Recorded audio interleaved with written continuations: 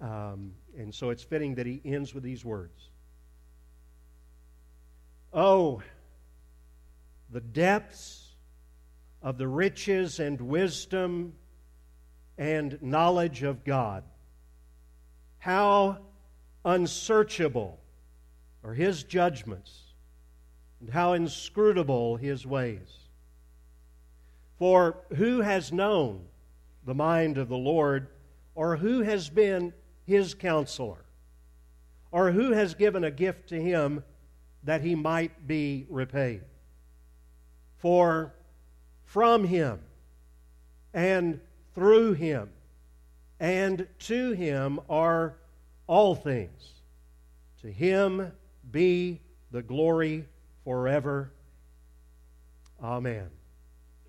And Father, we ask now that you take these words and that you inspire us from this text and other places in the Scriptures that we will go as we seek now to discover the capstone of the great solas of Scripture, God's glory alone.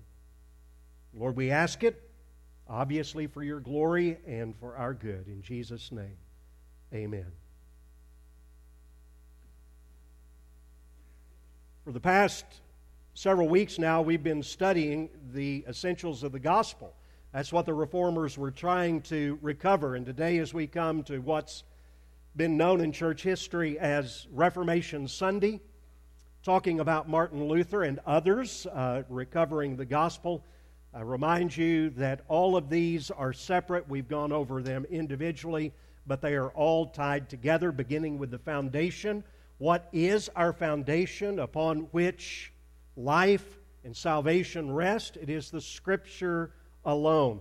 That is our authority. What must we do to be saved? Nothing but grace alone. Salvation comes through that. What must I do? Faith alone. Sola fide. What must I trust, or who must I trust to be saved? Believed in nothing or no one else but Christ alone. We discovered that this last week. And then, in answer to the question, so what's the point? What's the point of salvation? What's the point of your life and mine? Salvation is for God's glory alone. That is our ultimate purpose.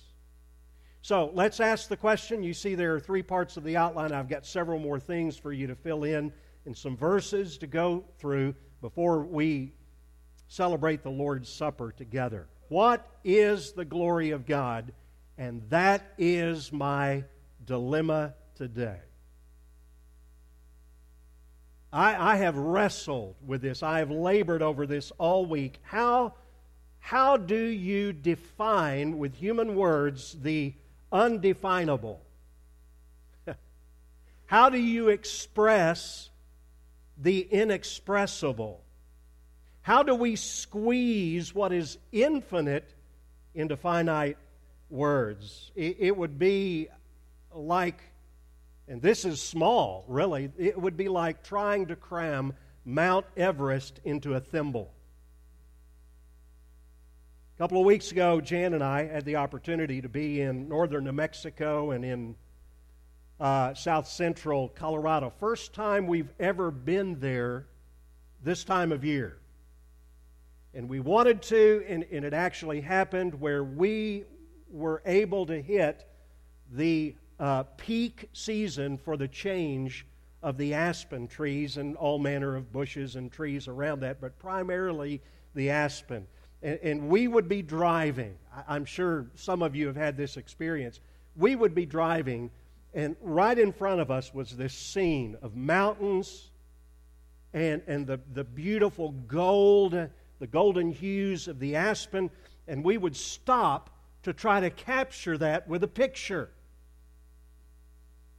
And every time, without fail, usually it was Jan who hopped out by the side of the road and took a picture, and she was all excited until she got back in the car and we looked at it and said, ooh, that just doesn't do it justice. That's almost the way God's glory is. Glory is above and beyond any kind of description or definition. Now, you've got to get a picture of this. Glory is not a thing like a tree or a mountain or a seashore. Because you can describe these things, or you can take a picture and it would be a somewhat accurate representation, but it still doesn't do it justice. That's the way it is with God's glory. No painting, no picture, no words could ever capture. Another thing to realize, glory is not one of God's attributes. Like His majesty, like His omnipotence, or His omnipresence, or His omniscience. Glory is the perfection of all of those taken together. It's kind of interesting as I looked through the Scriptures and looked through different commentaries, Scripture never really defines His glory, but it does describe it. And so I want you to go to a passage of Scripture where we're just going to see some snippets. They're poor, pitiful pictures, but at least they will give you some idea of how vast and how glorious God is in everything that He is and everything that He does. Isaiah chapter 40. Let me get you to turn there. I'll put it up on the screen, I think. Isaiah chapter 40, and we'll begin with verse 12. Let's go back to that. Okay. I guess I did not put that. There it is, Isaiah 40. That will give you just something to look at as you're turning there. We're going to look at verse 12, verse 15, verse 22, verse 18, and verse 25. And I want you to see how that in each one of these verses, these little sections, what he does, what the writer does is try to capture the glory of God. And first in verse 12, he's going to look at inanimate creation. So, again, just try to let this expand your thinking about how great and glorious God is. Isaiah chapter 40, verse 12. Here's what Isaiah asks. Who has measured the waters in the hollow of His hand? Now, I don't know about you, but how many times have you read through this passage of Scripture and really not stopped to try to get a picture of this? Now, first of all, this is not talking about the waters of the sea. This is talking about all of creation. Okay? How much water do you think is in the cosmos? A lot. That's exactly right. Okay. Well, here's the image that Isaiah says, that God cups His hand, and is in the hollow of His hand are set all of the water in the universe without any of it sloshing out.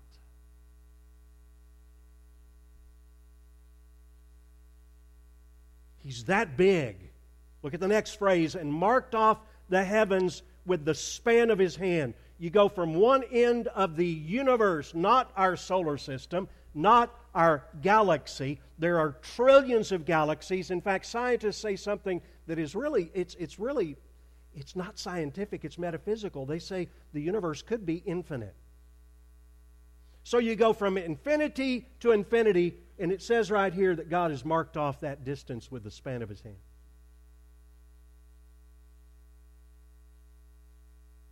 He's enclosed the dust. Now he gets down to our earth, to our world. Enclosed the dust of the earth in a measure. You ever done some cooking and you got a measuring cup out? How much dust is there in the world? How much dirt is there in the world? There's a lot of dirt in your yard if you have young kids, because they go out and they come back, you think, with all of it into your house.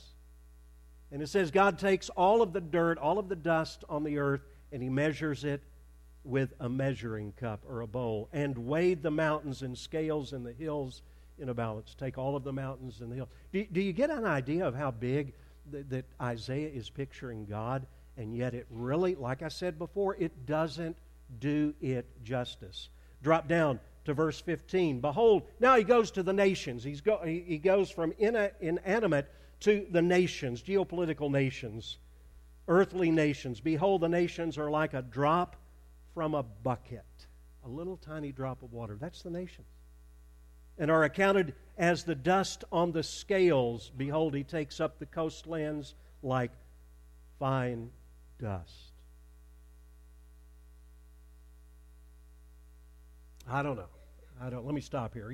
Are you struggling with trying to get a picture of the bigness?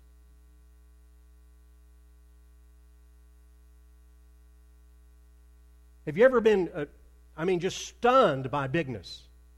The bigness of the cosmos, the bigness of the universe, the bigness of the Grand Canyon, the bigness of a mountain and hill. I grew up in Arkansas. The bigness of a hill was a little above 2,000 feet, so not anything to compare with the bigness of the mountains of the Rockies and other places in the world. Many years ago, it was an interesting situation. That's for another story, of how we got to know in phone conversations a man from England. I will not try to replicate his accent. And so he would call every once in a while. And we were living in Plano, Texas at that time. I was a youth pastor. And anyway, we would converse back and forth periodically with Dave Bostic. Then the day came when we were moving from Plano, Texas, out to El Paso, Texas. Dave had no concept. He said, well, how far is that? I said, well, Dave, that's about 750 miles. It's about a 13-hour drive from El Paso to Dallas, the Dallas area. And there was silence on the other end. He was stunned. And he said, literally, these were his words. He said, do you realize that that is the breadth and the length of England? And I said to Dave, do you realize that you drive for 13 hours from El Paso to Dallas and you've still got 3 hours to go to get out of Texas? He was stunned by the bigness. I'm going to ask this question at least 2 more times. And I'm going to make it as a statement. I'll ask the question in a minute. Christians are bored with God, and they are bored with worship. I'm not talking about just what happens on a Sunday morning. I'm talking about your daily sense of awe, because we have not considered the glory and how great God is. Let me go on to the last one. He's talking about people in verse 22. It is He who sits above the circle of the earth, and its inhabitants, that's us, are like grasshoppers. Who stretches out the heavens like a curtain? We have a bathroom curtain in one of our bathrooms, and just push it back. Who does that to the heavens? God does. And spreads them like a tent to dwell in. Who brings princes to nothing and makes the rulers of the earth as emptiness. And that's why in both verse 13 and 25 we have these words. To whom then will you liken God? Or what likeness will you compare Him? There is no comparison. Take the most glorious thought, the most beautiful thing, the most stunning thing that you have ever seen. Have you got it? Have you? This is interactive preaching. Okay, have you? Okay, good. At least one. And multiply that times infinity, and maybe then you've begun just to see a little bit about how glorious God is. Let me give you a definition. I think it was there somewhere. I don't necessarily want you to write this down. We said this a minute ago, but I want you to see it. God's glory encompasses the ultimate greatness, beauty, and perfection of all He is. It is His ultimate magnificence, renown, honor, and value, the luminescence of His presence. I found that definition to add to some of those other ones, And I was glad I found it, because throughout the Scripture, that's kind of the way that He is seen. The cloud, His presence came down over the Ark of the Covenant. The Shekinah glory of God filled the temple, the luminescence of His presence. All of those things could be used to define the glory of God. Okay, let's go on. Why does God's glory matter? I started out with 6 things, and I thought we're taking the Lord's Supper today, so I'm going to have to abbreviate. So I'm going to give you 3, okay? Why does God's glory matter? Number 1, because God created this glorious world to point to His glory. I had the second one first until this morning, and then I realized this needs to come first. God created all that is around us for His glory, and it took Him 5 days to create that before He ever put man on this creation that He called glorious.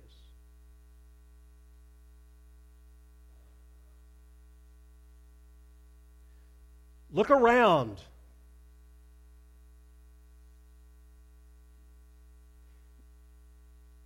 Get off your iPhone and iPad long enough to look around and see the sunrise, see the sunset, and see the storms and the trees and the flowers and the mountains, and to taste a steak, unless you don't eat meat. A cauliflower steak, I guess. Not bad, but not as good as a steak. Kisses. Whether from a wife, a husband, a grandchild. Hugs. Music. Everything that God has created was meant to point us to the only glory that will satisfy our hearts. And that's the glory of God. The psalmist said this, "Shout for joy to God, all the earth. Sing to the glory of His name." Now, it could be that he's talking about people. I still think that he's talking about inanimate objects. All the earth, sing to the glory of His name. Give Him glorious praises. All the earth worships You and sings praises to You. They sing praises to Your name. The heavens declare the glory of God. And the sky above proclaims His handiwork. And we say that, but I think sometimes we don't realize the implications of it.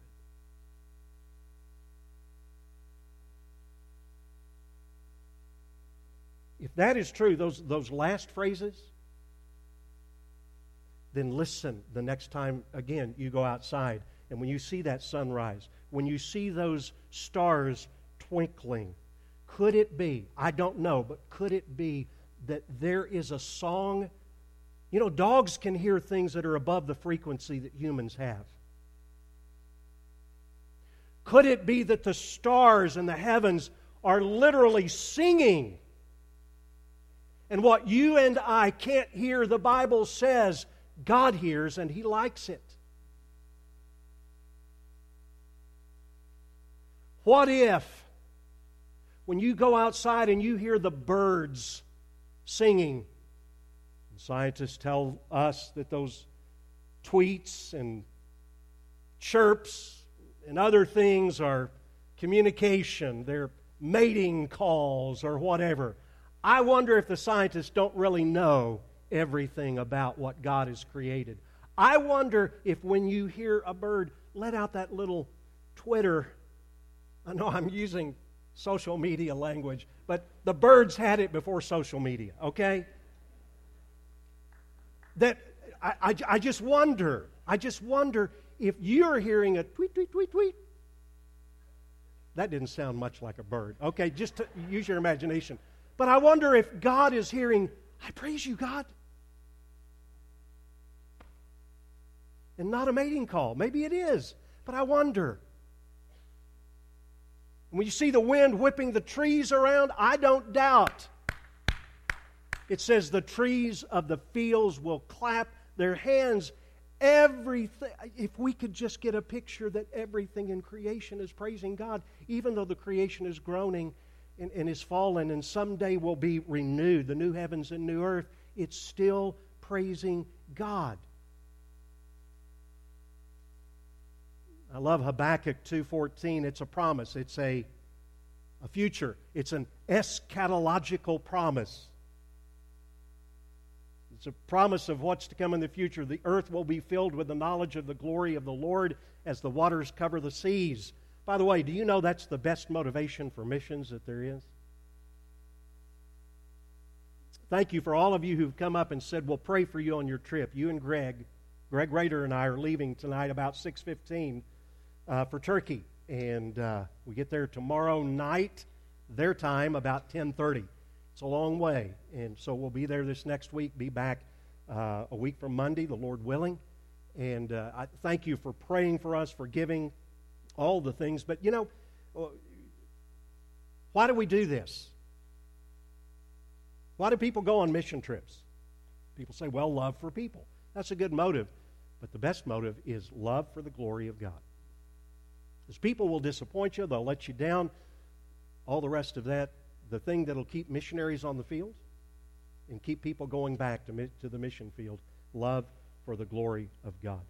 Now, as great as the signposts are, let's back up. As great as the signposts are out there to point us to God, remember they're only pointers. Paul Tripp gave a great illustration that I read this last week. I thought this is great. If you and your family were going to Disney World,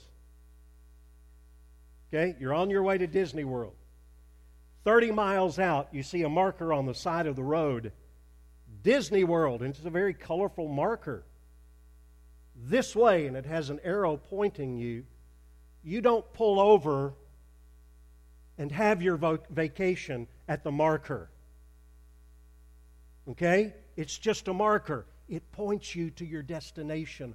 All that is around us is designed to point us to God. So let me ask you this question. What can you do to be more aware of the glorious world that God has created for you and me to live in? Think about that. What can you do today to be more aware? Second thing, first of all, the heavens and the earth, all of the world speaks of the glory of God, but let me give you some insight too. You and I are hardwired for God's glory. We are created, listen, we are created with a glory hunger in our hearts.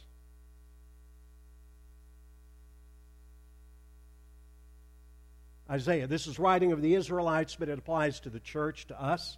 I will say to the north, give up, to the south, do not withhold. Bring my sons and daughters from afar, from the ends of the earth, everyone who is called by my name, whom I created for my what? Glory, whom I formed and made. We were created.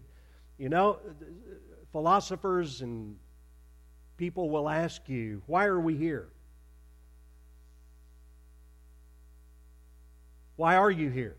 Why do you exist?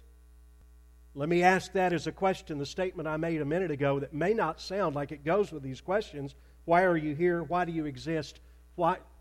Personalize this. Why are many of you, or at least some of you, bored in your Christian life?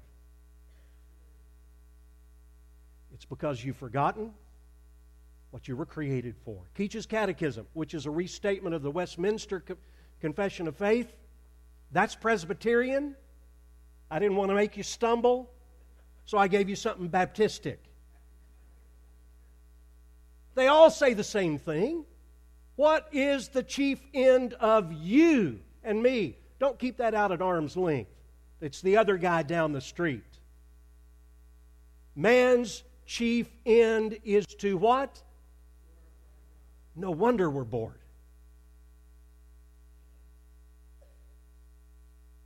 Throwing away our lives on stuff that doesn't get to His glory. And it says, and to enjoy Him forever? And the Puritans were sticking the muds? I think not. John Piper says you could make a world of difference in the lives of most Christians by changing a little preposition, the preposition and. Man's chief end is to glorify God by enjoying Him forever. God is most glorified in us when we are most satisfied in Him. Why? Because we are glory-oriented creatures. Animals are not. Why do I say that? Because animals live by instincts only to survive. People are attracted to glorious things like nature. We've talked about that before, or drama, or sports. Not a lot to glory about for some of us yesterday. Why are we attracted to those things? Because we're hardwired to be glory-oriented. We're designed for bigger and better things, to chase after God's glory. In fact, in answer to the question, why are Christians bored? You know some of the answer to that.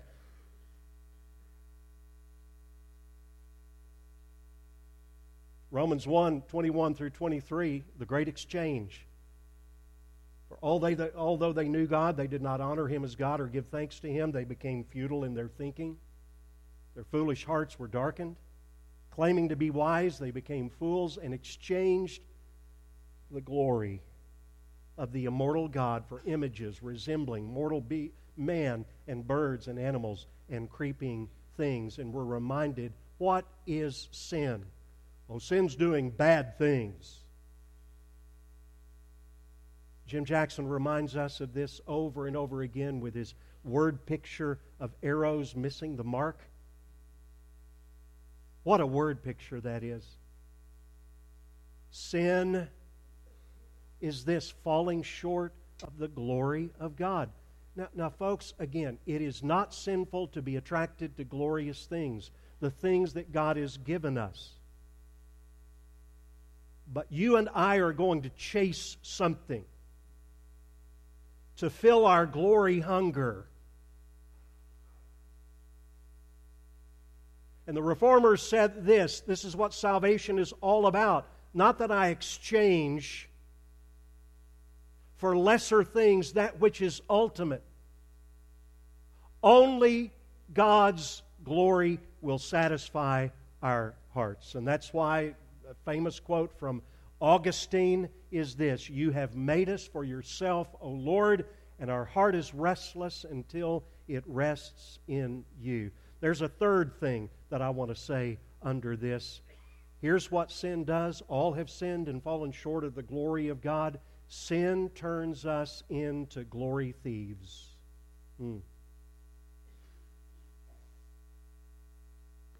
Man was created to live in a glorious world and to exist in perfect harmony with a glorious God. You know what happened. Sin came in and corrupted the original design. And now you and I naturally desire to live for ourselves. Instead of living for the glory of God, we try to steal that glory for ourselves.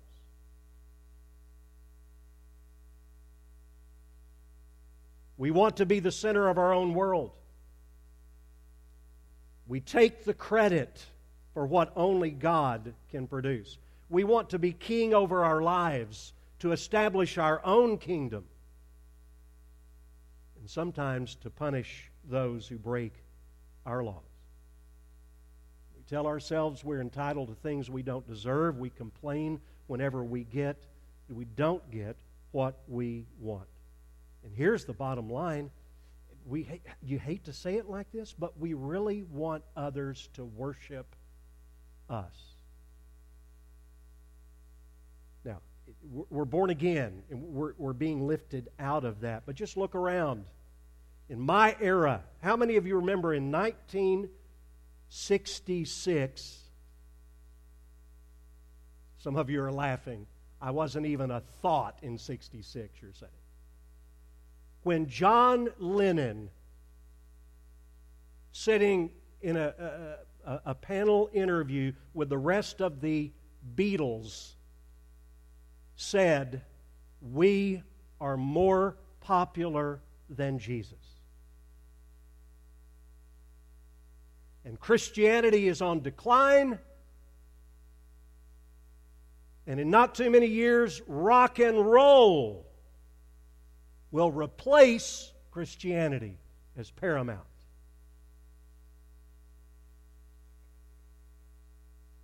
In our day, several years ago, a very popular singer by the name of Madonna said, "I won't be happy until I'm as famous as God." Those are extreme examples of glory thievery. But let's look at the ultimate glory thief. Who was it? Satan. Isaiah, "I will ascend heaven above the stars of God. I will set my throne on high. I will sit on the mount of the assembly of far reaches of the north. I will ascend above the heights of the clouds. I will make myself like the Most High." But it's easy for people to slip in that. Another, maybe you've heard this story, another glory thief was a guy by the name of King Herod. And he was great. He was a legend in his own mind. He might have thought, "I'm more popular than Jesus." On an appointed day, Herod put on his royal robes, it's said to be a thing of splendor, took his seat on the throne, delivered an oration to him. Beware preachers delivering our orations and patting ourselves on the back saying, "Didn't I do a good job?" And especially is it dangerous when others tell you, "You did a great job." The people were shouting the voice of a God, not a man. Now, it's rather interesting how quickly this happened. Immediately, an angel of the Lord struck him down. Why? He didn't give God the credit. He might have been a great orator, but wouldn't it have been better to say, "Thank you guys, but God gave me that skill, and I'm trying to use it for His glory. Whatever I do, I'm trying to use it for His glory." He didn't. He took it to himself. He was eaten by worms and breathed his last. That means he died. But John Lennon is dead. Christianity is alive. The Word of God increased and multiplied. No glory thief is going to stop it. Question is, how have you, I don't know that you have, how have you tried to rob God of His glory this week? 3 things, and then we're going to take the Lord's Supper. In the last thing you see the question, how do I live for God's glory alone? First of all, you glorify God by believing. If you're here today, you do not know Jesus Christ, you glorify God by turning away from your sin, repenting, so that you can receive the gift of salvation and be saved today. You glorify God by believing. But believer, you continue to glorify God by believing. Not only by coming to faith in Christ, but continuing to trust Him and His gospel for everything you need. Second thing, and this is so simple, it's based on everything that I said before, seek God's glory and not your own. Set Him as number one. Remember what John Piper said, God is most glorified in us when we are most satisfied in Him. And then a third one that I really feel like that so many need to hear, see your troubles in the light of an eternity in glory. A couple of verses, Romans 8:18. For I consider, Paul was a man who knew suffering. He said, I consider that the sufferings of this present time are not worth comparing to the glory that is to be revealed to us. And we come back to our worldview statement, for from Him. Listen, what are you going through right now? From Him are all things. And through Him, and ultimately to Him in whatever you are going through. Thomas Watson, again, an old Puritan, said, "We glorify God by being content in that state in which providence has placed us." Last week in my study, I came across a fascinating thing. Shared it with the ladies at BSF on Tuesday. I was just tracking it down quickly. Do you know who the most published musician is of all time?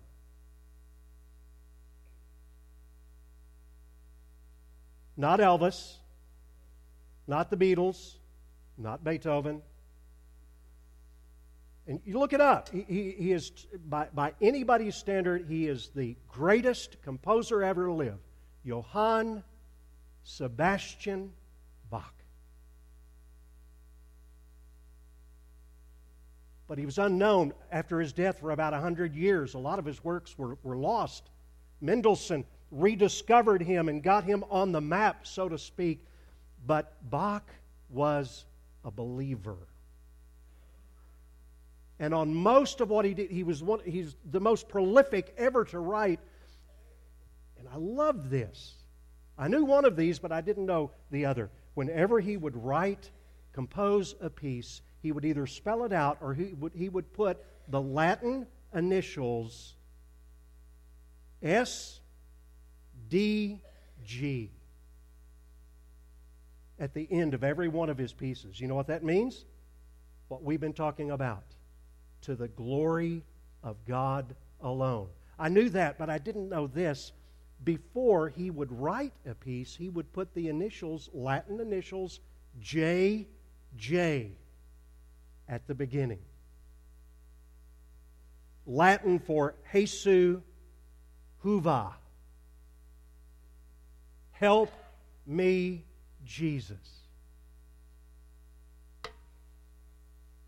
Now, he was talented, but no wonder he could do what he did. Think about what it would mean for your life